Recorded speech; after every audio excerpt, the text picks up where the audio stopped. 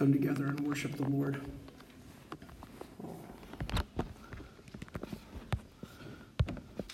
How are you guys today?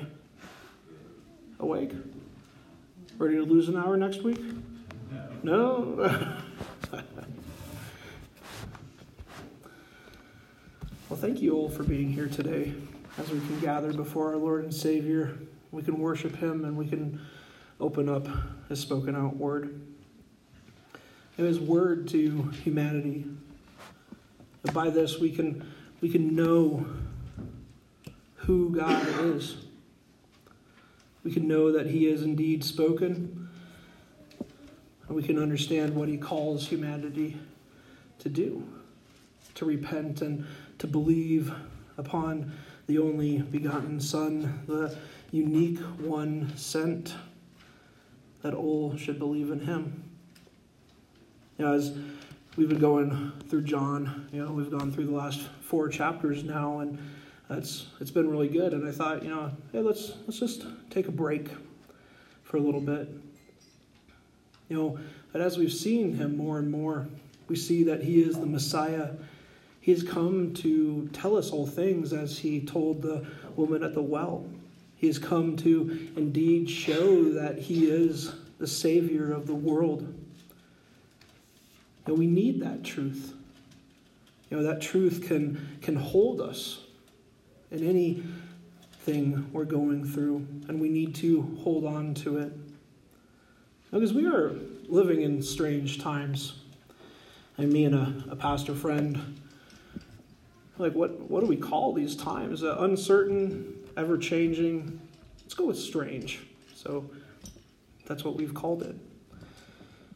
These ever-changing times, a time when division seems to be everywhere, a time where even our nation seems to be a few steps away from even greater divisions than past ones.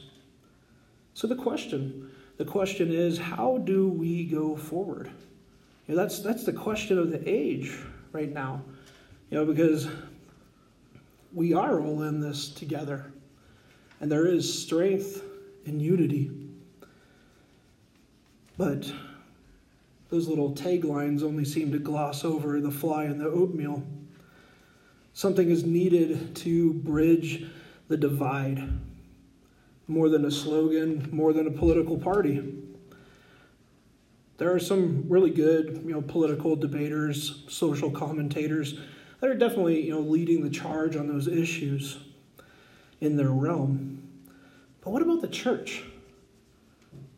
What are we to do? How are we to go forward in these divided times? And what do we stand for?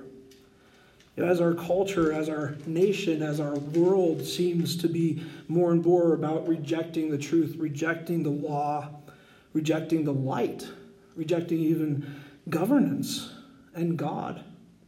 It made me think about the last part of chapter 1 in Romans, where Paul says this: "And since they did not see fit to acknowledge God, God gave them up to a debased mind, to do what ought not to be done. They were filled with all manners of unrighteousness, evil, covetousness, malice. They are full of envy, murder, strife, deceit, maliciousness." I think I got that one, Miss Marsh. "They are gossips, slanderers, haters of God, insolent, haughty, boastful, inventors of evil, disobedient to parents, foolish, faithless, heartless, ruthless, and though they know God's righteous decree that those who practice such things deserve to die, they not only do them, but give approval to those who practice them." Now, all of that took place in the first century and is taking place now. Well, what do we do? The church needs to proclaim truth. The truth that sets all men free indeed, because they have been set free by the Son of Man, the Son of Man come to redeem us, to be the ransom for many in our broken estate. The church needs to exposit, needs to breathe out this truth that all have fallen short of the glory of God, all have sinned. And we also need to breathe this out, that the wage of sin is death. That judgment is coming to all. Wrath is real. But there is everlasting life found where? You can say it. Jesus. Right? The answer is Jesus. And we need to know this message, and we need to share it. Because the church needs to be the light in the darkness. It needs to be the salt to the world. Jesus speaks of this in Matthew. You are the salt of the earth, but if salt has lost its taste, how shall its saltiness be restored? It is no longer good for anything except to be thrown out and trampled under people's feet. You are the light of the world. A city set on a hill cannot be hidden, nor do people light a lamp and put it under a basket, but on a stand, and it gives light to all in the house. In the same way, let your light shine before others, so that they may see your good works and give glory to your Father who is in heaven. As the salt to the world, we need to bring taste to life. We need to bring out the flavor. We bring people the question, hey, is this all that there is? Or, hey, have you heard about a man that has died for you and me? Or you can go with the really hard one. Hey, if you died tonight, would you go to heaven? Mm-hmm. That's the prime, hit him. But you can start small too. We shine by our deeds. We shine by our love. We shine by fixing on the true light who has come. And we point not to ourselves, but to God who has come in the flesh to show us the unseen one, to show us God, and to grant us grace by his cross. And the church needs to stand for and stand upon moral law. God-given law, or what used to be called natural law. It is given by God. We need to throw away the slippery slope of relativism. And we need to stand for justice and mercy and walk humbly with our God. We need to honor our government. And we also, as a church, need to call the government to understand that it is only in its place because it is an agent of the Almighty. It is not the Almighty. It cannot think it is. No government's place has been given to it by God. No, we are to follow authority because it all originates with God. All authority is delegated authority. And we follow the law of the land. Paul says in Timothy, to live peaceable and quiet lives, so what can happen? That the name of Jesus would go forward. So why do we do all of this? And this is the summarization, the encapsulation of what our faith is. Why do we do all of that? As we said in Sunday school, it's the commands of Jesus, right? And the commands of Jesus, our King calls us forward. He sets us apart. He sets us apart. He gives us a mission to go forward. And as citizens of heaven, we are to be about the upward call in Christ Jesus. That's what Paul says in Philippians 3:14. I press on towards the goal for the prize of the upward call of God in Christ Jesus. So to do this in today's divided world, we need a refuge. We need a fortress. And that's the Lord alone. We need to understand that, yes, the times are changing, but we are set apart. God is holy and in heaven, and we are set apart to go. And we need to stand up and apart from the culture. Well, let's start in a word of prayer. Father God, we thank you for today.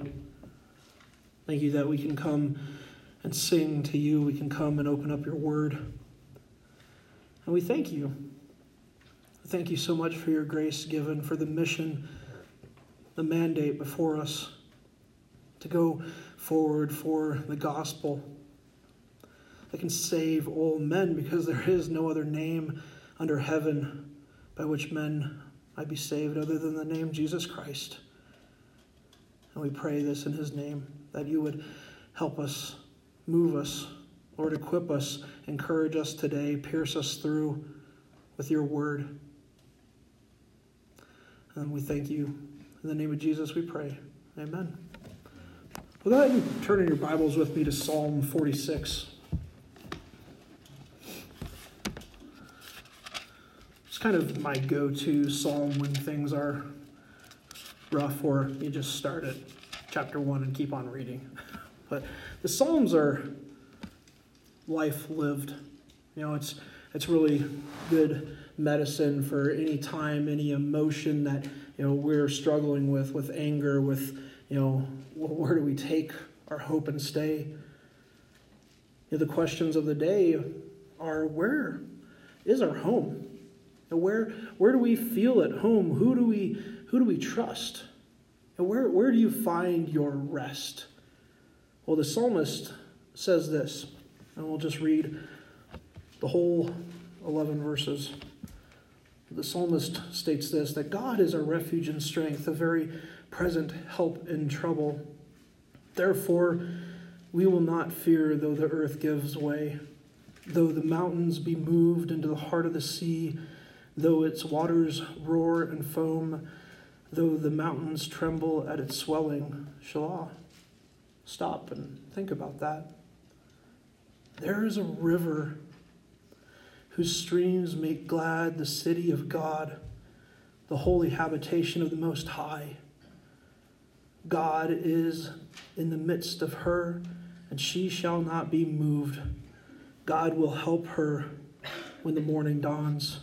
The nations rage, the kingdoms totter. He utters his voice, the earth melts. The Lord of hosts is with us.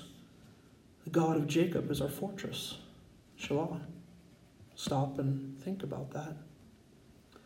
Come, behold the works of the Lord, how he has brought desolations upon the earth. He makes wars cease to the end of the earth. He breaks the bow and shatters the spear. He burns the chariots with fire. Be still and know that I am God. I will be exalted among the nations. I will be exalted in the earth. The Lord of hosts is with us. The God of Jacob is our fortress. Selah, stop and think about that. And what is our refuge? Is it our power, our strength? Is it our hobbies, our home, or our family? Because the truth is that none of those last. Even good things are lost, and even good things come to an end. But God is forever. God is everlasting. So we understand and seek to agree with the psalmist. God is our refuge and strength. We trust our lives and our very livelihoods to him. For he isn't just our refuge. No, he is our very present help in troubled times. He is the one that you can always reach out to. He is here 24/7 with grace and mercy, ready to be applied in our times of need. So we stand. We stand right here on this, that God is our refuge and strength, our present help in our time of need. So we don't fear, come what may. If everything comes apart, if the world breaks in two, or if even our personal world falls apart, we're holding on to what is eternal. what is everlasting. And therefore we have a hope. So we can look and we can see a river that makes glad the city of God, the dwelling place of the Almighty, will not be moved. For God is her help. And the nations rage, the kingdoms totter, but Zion stands forever. The Lord speaks and the earth gives way. The Lord is with those who take refuge in him. He is their fortress. Let us look and behold him, behold his wonder. For he brings desolation upon the earth. He is the end of all wars and even the weapons of war. The Lord calls out to all to know this, to be still. To be still. And to know this, to understand this, to have knowledge here that he will be exalted. There is no one above him. He's God. Period. There's no one greater than him. He is the Lord. He is exalted above all. So let us take heart and take refuge in him. For the Lord is with us. In doing that, in taking refuge in the Lord, and being still and knowing that he is above all, we find hope and strength in the Lord God. And we are set apart by him and given mission. Please turn your Bibles with me to Isaiah chapter 6.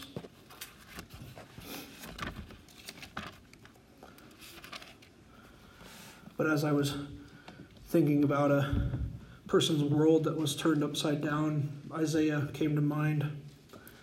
But as you turn to chapter 6, I want you to think upon maybe a great leader that you look up to, who did great things even maybe for the Lord, or maybe he was or he or she was a good leader. But at the end, it didn't go well. I can think of pastors, apologists, presidents, kings, leaders who led greatly, but at the end, it all came apart. They messed up, they missed the mark. Well, King Uzziah was such a leader. You can read this in 2 Chronicles chapter 26, but you don't have to turn there right now. But in chapter 26, we read this: King Uzziah was 16 years old when he began to reign. And he reigned for 52 years in Jerusalem. And his mother's name was Jehoshaphat of Jerusalem. And he did what was right in the eyes of the Lord, according to all that his father Ahaz had done. And he set himself to seek God in the days of Zechariah, who instructed him in the fear of God. As long as he sought the Lord, God made him prosper. This is a great start. It's a king of Judea that fears the Lord, that wants to do what's right in the eyes of God. At the end of his rule, trouble comes. But when he was strong, he grew proud to his destruction. For he was unfaithful to the Lord his God, and entered the temple of the Lord to burn incense at the altar of incense. But Azariah, the priest who went in after him, with 80 priests of the Lord, who were men of valor, and they withstood King Uzziah, and said to him, It is not for you, Uzziah, to burn incense to the Lord, but for the priests, the sons of Aaron, who are consecrated to burn incense. Go out of the sanctuary, for you have done wrong, and it will bring you no honor from the Lord God. Then Uzziah was angry. Now he had a censer in his hand to burn incense. And when he became angry with the priest, leprosy broke out on his forehead in the presence of the priests and in the house of the Lord by the altar of incense. And Azariah the chief priest and all the priests looked at him, and behold, he was leprous in his forehead, and they rushed him out quickly and he himself hurried out to go because the Lord had struck him. And King Uzziah was a leper to the day of his death. And being a leper lived in a separate house, for he was excluded from the house of the Lord. And Jotham, his son, was over the king's household, governing the people of the land. So it was with pride that led to Uzziah's downfall. He did what was wrong in the sight of the Lord and paid the penalty. When the year of King Uzziah's death, this happened to Isaiah. I'm going to read verses 1 through 8. In the year that King Uzziah died, I saw the Lord sitting upon the throne, high and lifted up, and the train of his robe filled the temple. Above him stood the seraphim. Each had 6 wings. 2 he covered him, with 2 he covered his face, with 2 he covered his feet, and with 2 he flew.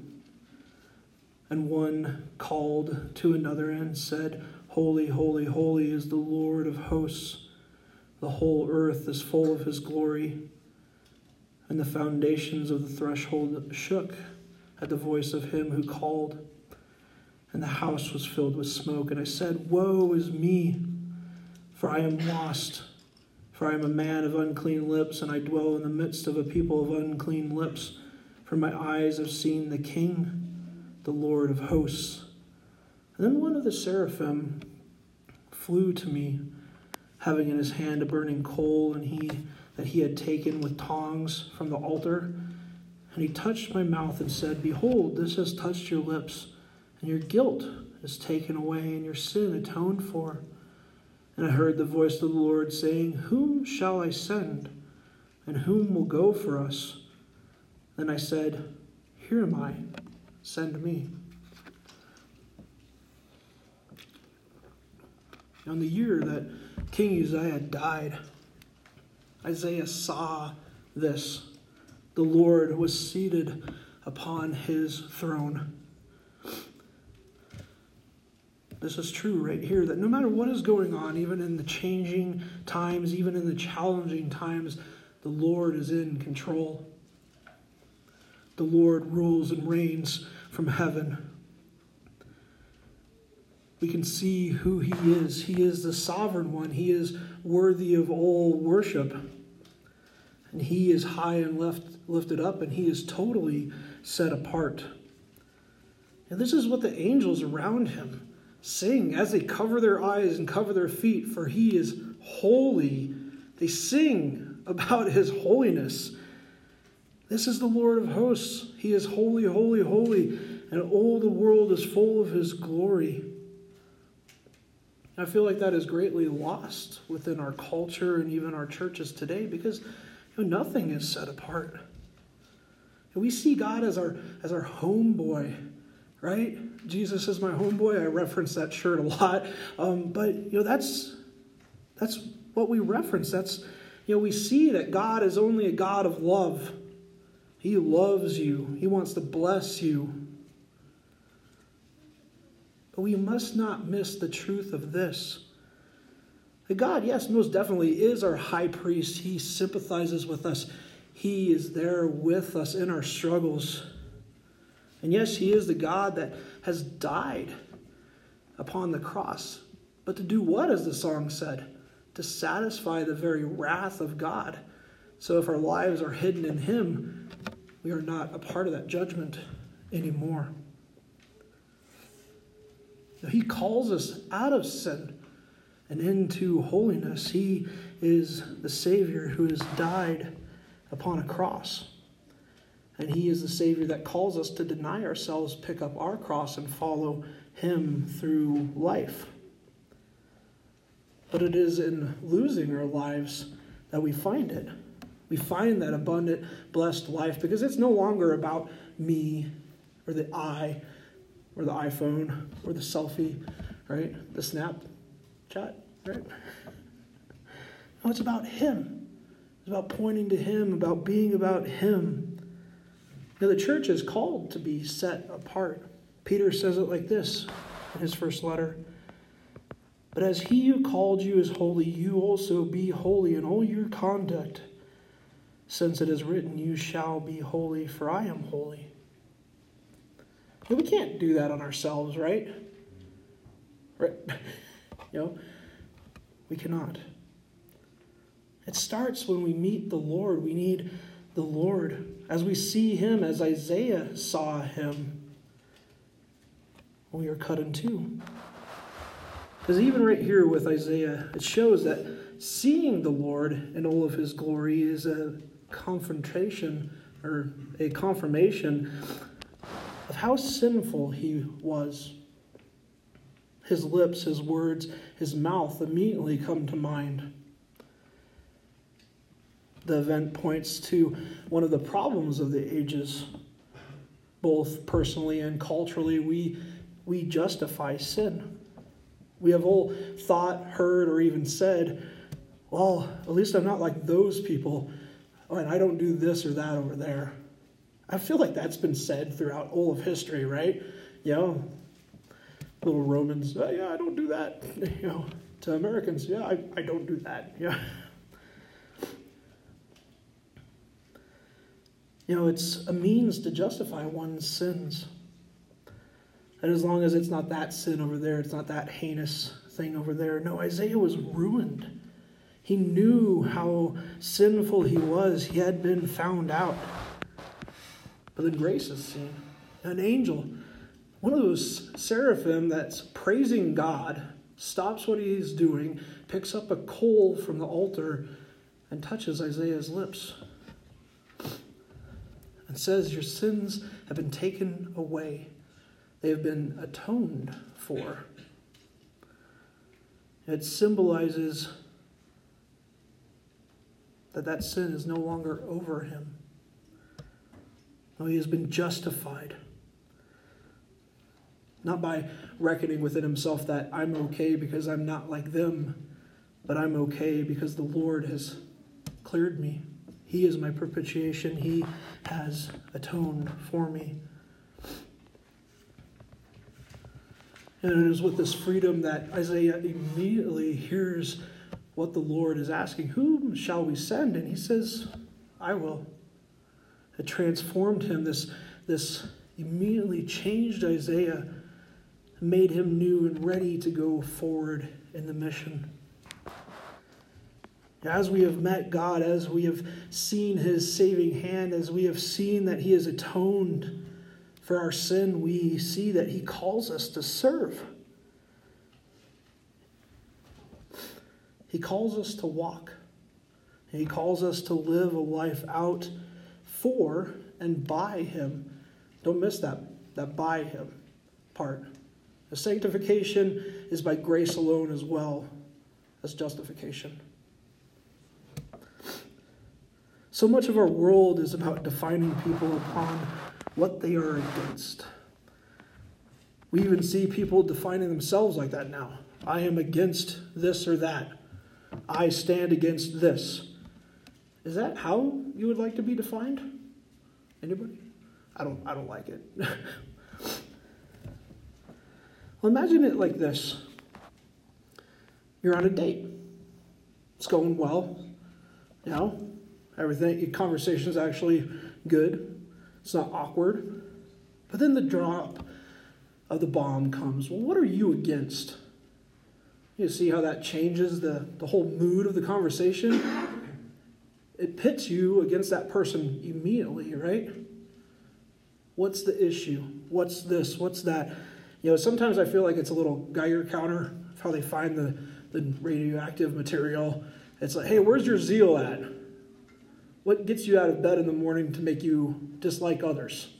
It's like, why do we think like that? Yes, we need to know what we're against, but we surely need to know what we are for, what we stand for. It ruined the date, first off, right? It's totally meant to do this. That frame of thinking is meant to pit everyone against everybody else, is to pit people against people.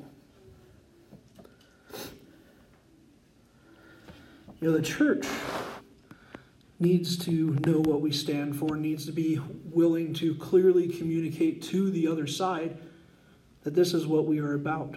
Well, please turn in your Bibles with me to Ephesians chapter 5.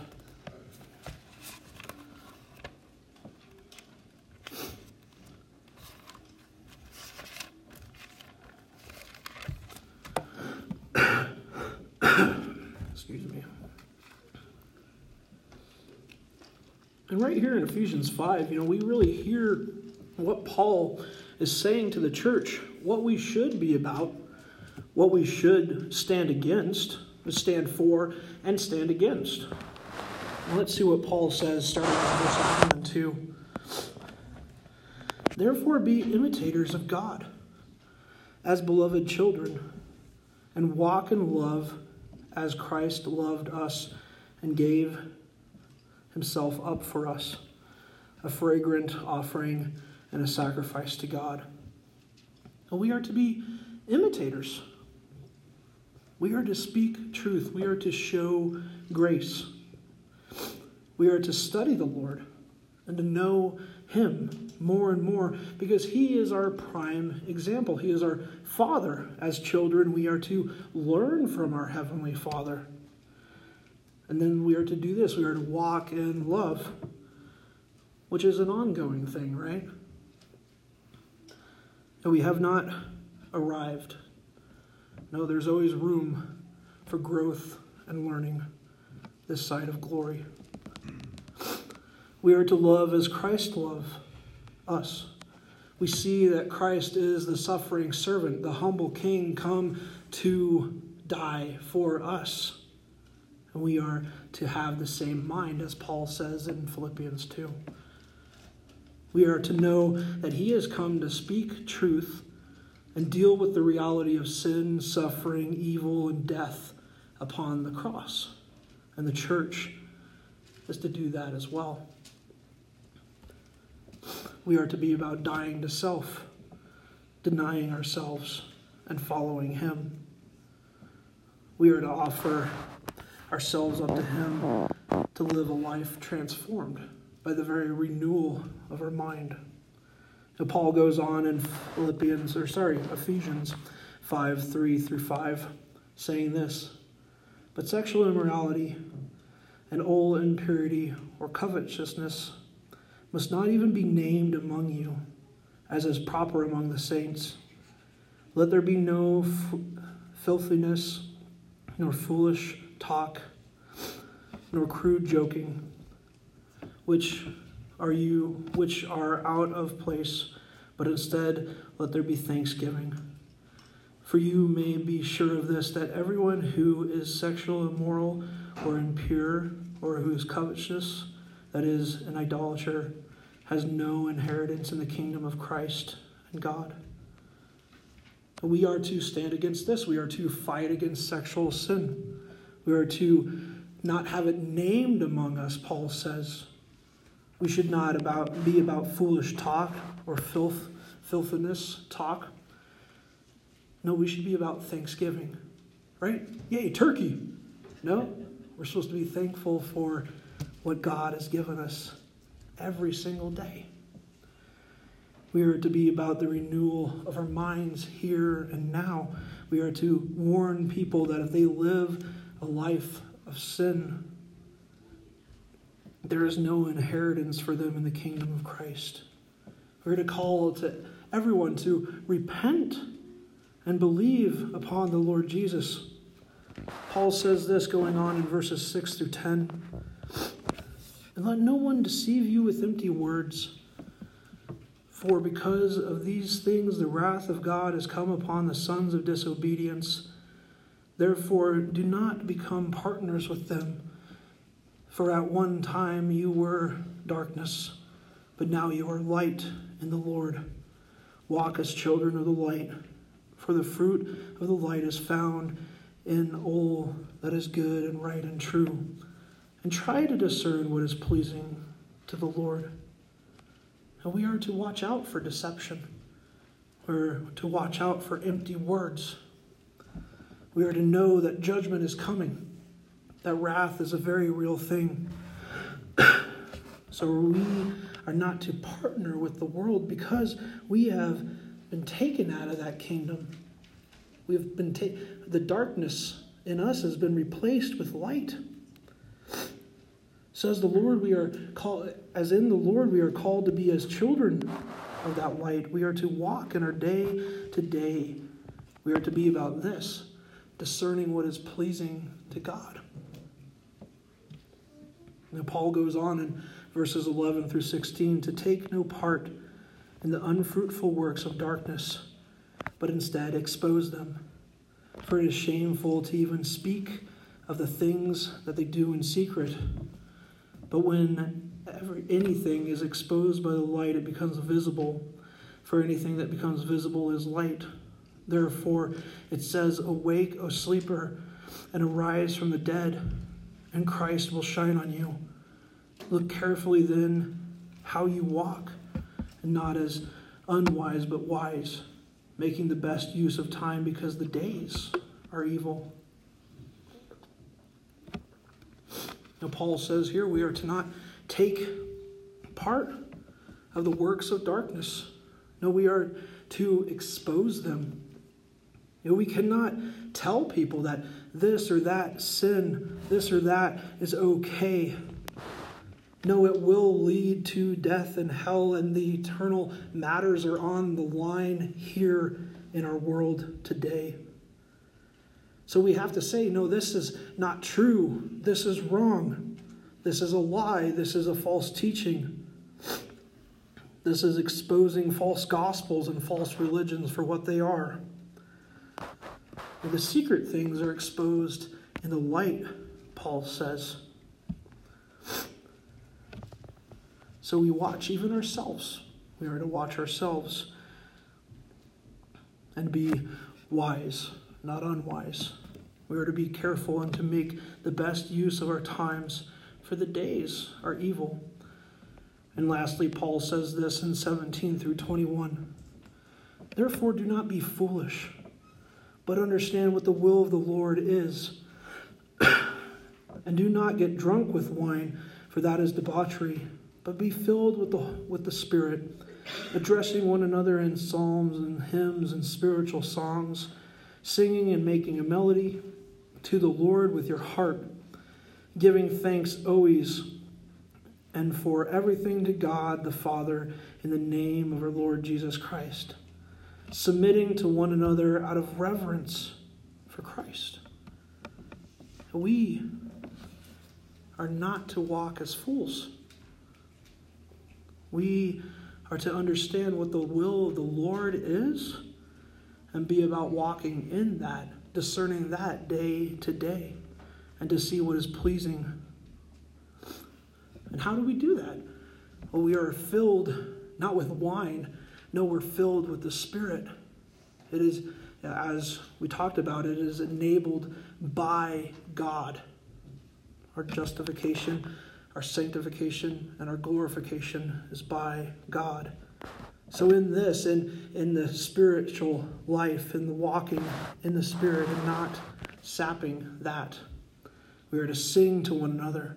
We are singing to the Lord with our hearts. That as we sing the words, whether they're up on the screen or in the book, we are to sing what we mean. We are to mean what we say. We are to mean what we say. And that we would know it, that we would believe it, and that we would sing it. Always giving thanks to God, and then submitting to one another in reverence to Christ Jesus. And in that we would stay humble and teachable throughout life. And that we would see that the Lord is a fortress, and that we can take refuge in Him no matter what is going on. That we would see that He has set us apart. He has called us in Christ Jesus. And we can see that He has called to us to live out our lives for Him and by Him today. Now this means that we can trust the Lord as the stronghold of our life. Because what is a fortress? I'm going to type it in, definition. It's a permanent structure.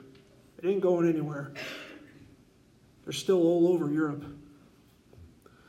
But the Lord is not going anywhere.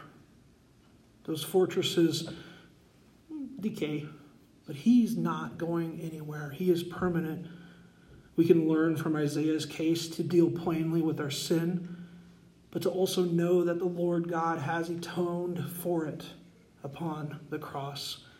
And in that, he calls people to know him, to believe in him, and to serve him.